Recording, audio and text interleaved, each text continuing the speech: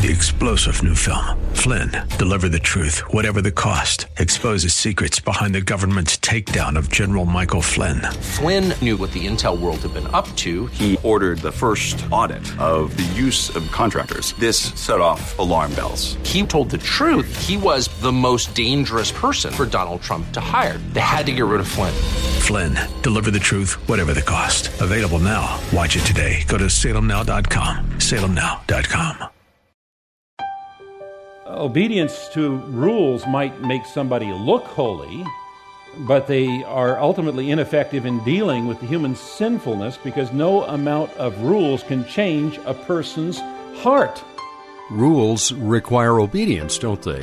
And change, well, it flourishes in an atmosphere of trust and freedom and grace. We'll hear a lot more about this as Pastor Leighton Sheely continues to take us through the book of Colossians on another edition of Study Verse by Verse, an outreach ministry of Church of the Highlands in San Bruno, and on the web at highlands.us. That's highlands.us.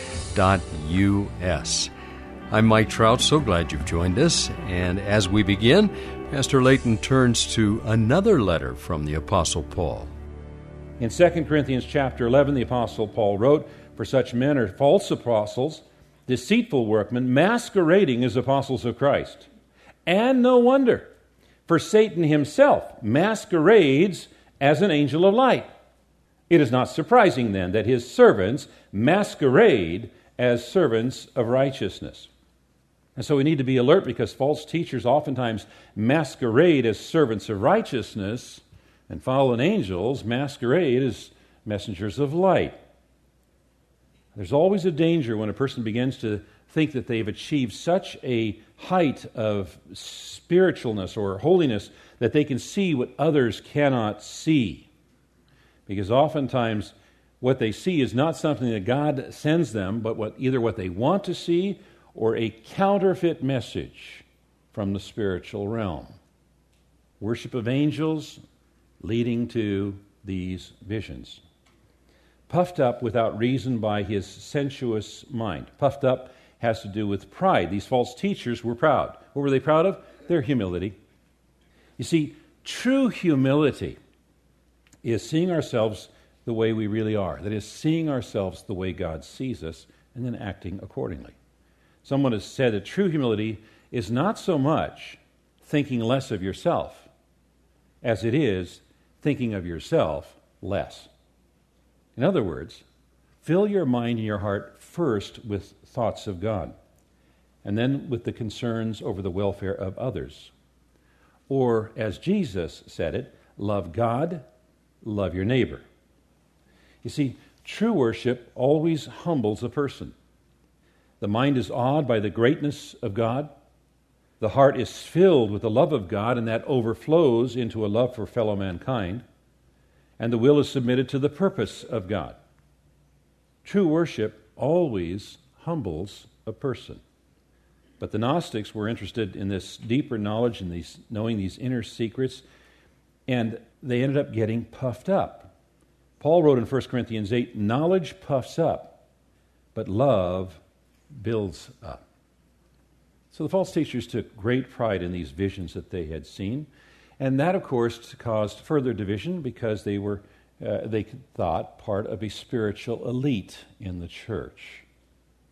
They put their confidence in their ability to keep these man-made rules and in their visions and not in Christ.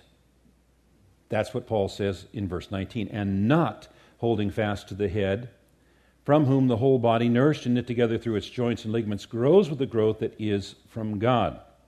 It's one of the several passages in the New Testament that pictures the church as the body of Christ. We as believers are all members of the body of Christ, the church, because of the work of the Holy Spirit. That's in 1 Corinthians chapter 12.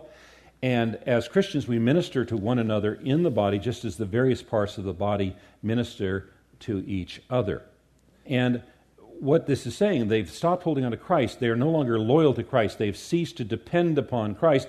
The fundamental problem that these false teachers had is they were not connected to Christ, who is the head of the body of believers.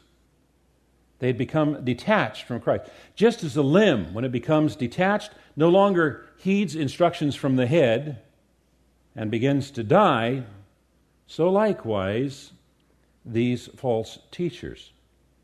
They'd lost that vital connection, and they fell into error. And not holding fast to the head, from whom the whole body, nourished and knit together through its joints and ligaments, grows with the growth that is from God. Now, the point that Paul is making here in his description of the function of the body is that we are healthy and grow when we work together and are connected to the head, which is Christ Jesus. It's important for us to know that God wants his body to grow. Anyone who becomes disconnected from Christ stops growing and loses the ability to discern the truth. They become more and more confused and or more rigid. And that's why Satan takes such delight in destroying marriages and families and church families. Because if he can get us disconnected from each other, we no longer continue to grow. He continues on in verse 20, if with Christ you died to the elemental spirits of the world, why, as if you were still alive in the world, do you submit to regulations? Do not handle, do not taste, do not touch, referring to things that all perish as they are used according to human precepts and teachings. So these regulations about handling, touching, and tasting had nothing to do with God's laws. See, there are things that God has said, thou shalt not. And when God says thou shalt not, then don't do it. And if God says thou shalt, then do it.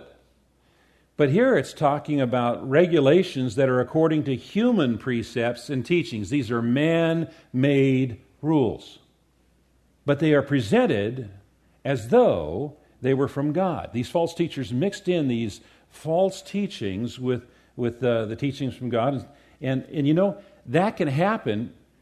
It can even happen by accident. We have to be attentive to know God's Word so we know what's in it and discern what's in it from stuff that's being added to it. Let me give you an illustration.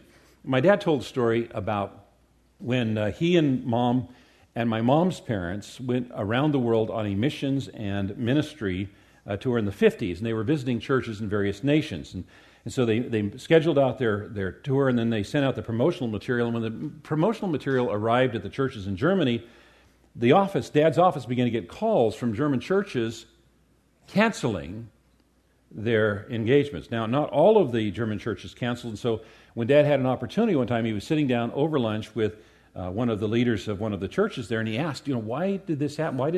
Why did so many German churches cancel when they received our promotional package? And this church leader said, well, the reason is because you sent a picture of you and your wife was wearing a brooch, a little piece of jewelry. And to the German churches, that little piece of brooch was perceived as a sinful expression of pride. Now, another part of this story is that while this church leader was telling my dad how sinful my mom was, he's guzzling beers, running after the other, because it's Germany. And the other part of the equation is my dad, he was raised Pentecostal holiness. And in Pentecostal holiness, you're taught that any alcohol is from the devil, which is also not in the Bible. So you got these two people looking at each other, and they're not using a biblical reference point at all, but it's cultural. But it took, traveling the world to figure this out. And the Bible doesn't say it's wrong to drink, but it does say it's wrong to get drunk. And some churches use real wine in the communion. We have chosen not to. And the reason is we know that there are some among us who are recovering alcoholics. And we don't want to cause a brother or a sister to stumble. And so that's why we've chosen over the years to use grape juice. But it's interesting how these cultural things, these man-made rules, kind of get mixed in with what the Bible says. Verse 23, these indeed have an appearance of wisdom in promoting self-made religion and asceticism and severity of the body, but they are of no value in stopping the indulgence of the flesh. Now, Paul here is not disparaging a genuine effort to maintain moral standards, but he's challenging the method because it doesn't work. Obedience to rules might make somebody look holy, but they are ultimately ineffective in dealing with the human sinfulness because no amount of rules can change a person's heart.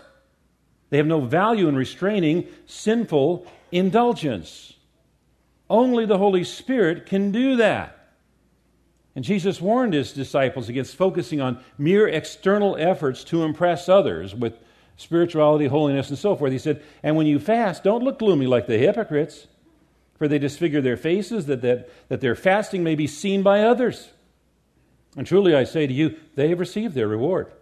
They may have impressed others, but that's all they're getting.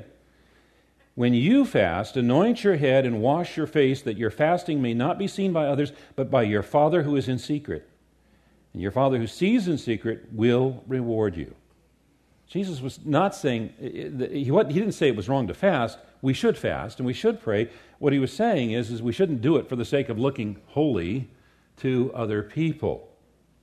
Now, here's some questions to look at, some hints to look for that identify man-made religions, cults, and false teachers. Do they stress man-made rules rather than God's grace? Do they foster a critical attitude towards others? Or do they exercise discipline discreetly and lovingly? Do they stress formulas, secret knowledge, or special visions more than the Word of God? Do they elevate self-righteousness, honoring those who keep the rules, rather than elevating Christ? Do they neglect Christ's church and claim to be a special elite group? These are some of the indications that that's a false teacher, it's a man-made religion, it's a cult. Lord, we're so thankful that you have given us your word, and it's so important. You've given everything that we need, you've given to us, Lord. You've given us your word to give us guidance in what's really important. You've given us your Holy Spirit that brings the word to life, that helps guide us as we walk through our day so that we can say and think and do things that are honoring to you. You have saved us from our sin, and you have adopted us as your children. And you're preparing a place where we're going to enjoy you and each other for all eternity. Thank you, Lord. Thank you, Lord.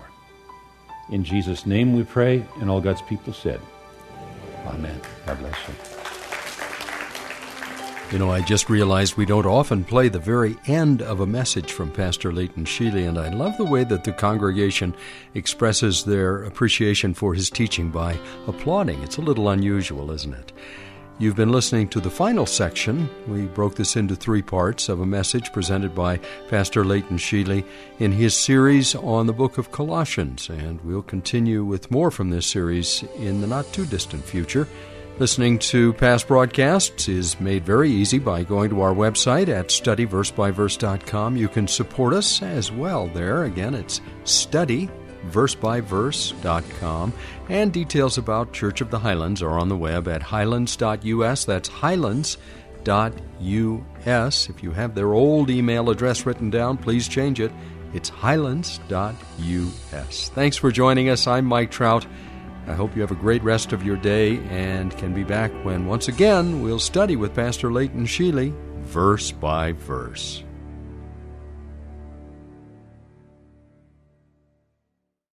Three-star General Michael J. Flynn, head of the Pentagon Intelligence Agency, knew all the government's dirty secrets. He was one of the most respected generals in the military. Flynn knew what the intel world had been up to. He understood its funding. He ordered the first audit of the use of contractors. This set off alarm bells. The explosive new documentary, Flynn, Deliver the Truth, Whatever the Cost, uncovers the facts behind this scandal. Flynn told the truth. He was the most dangerous person for Donald Trump to hire. I find out the worst enemy that I'm going to face in my life is right here in America. They took my assessment and they wanted me to change it. And I was like, I'm not changing it. They had to get rid of Flynn. With in-depth interviews, archival footage, and never-before-seen personal records of the man behind the headlines. I just felt like I was drowning. Flynn, Deliver the Truth, Whatever the Cost. Available now. Watch it today. Go to salemnow.com. salemnow.com.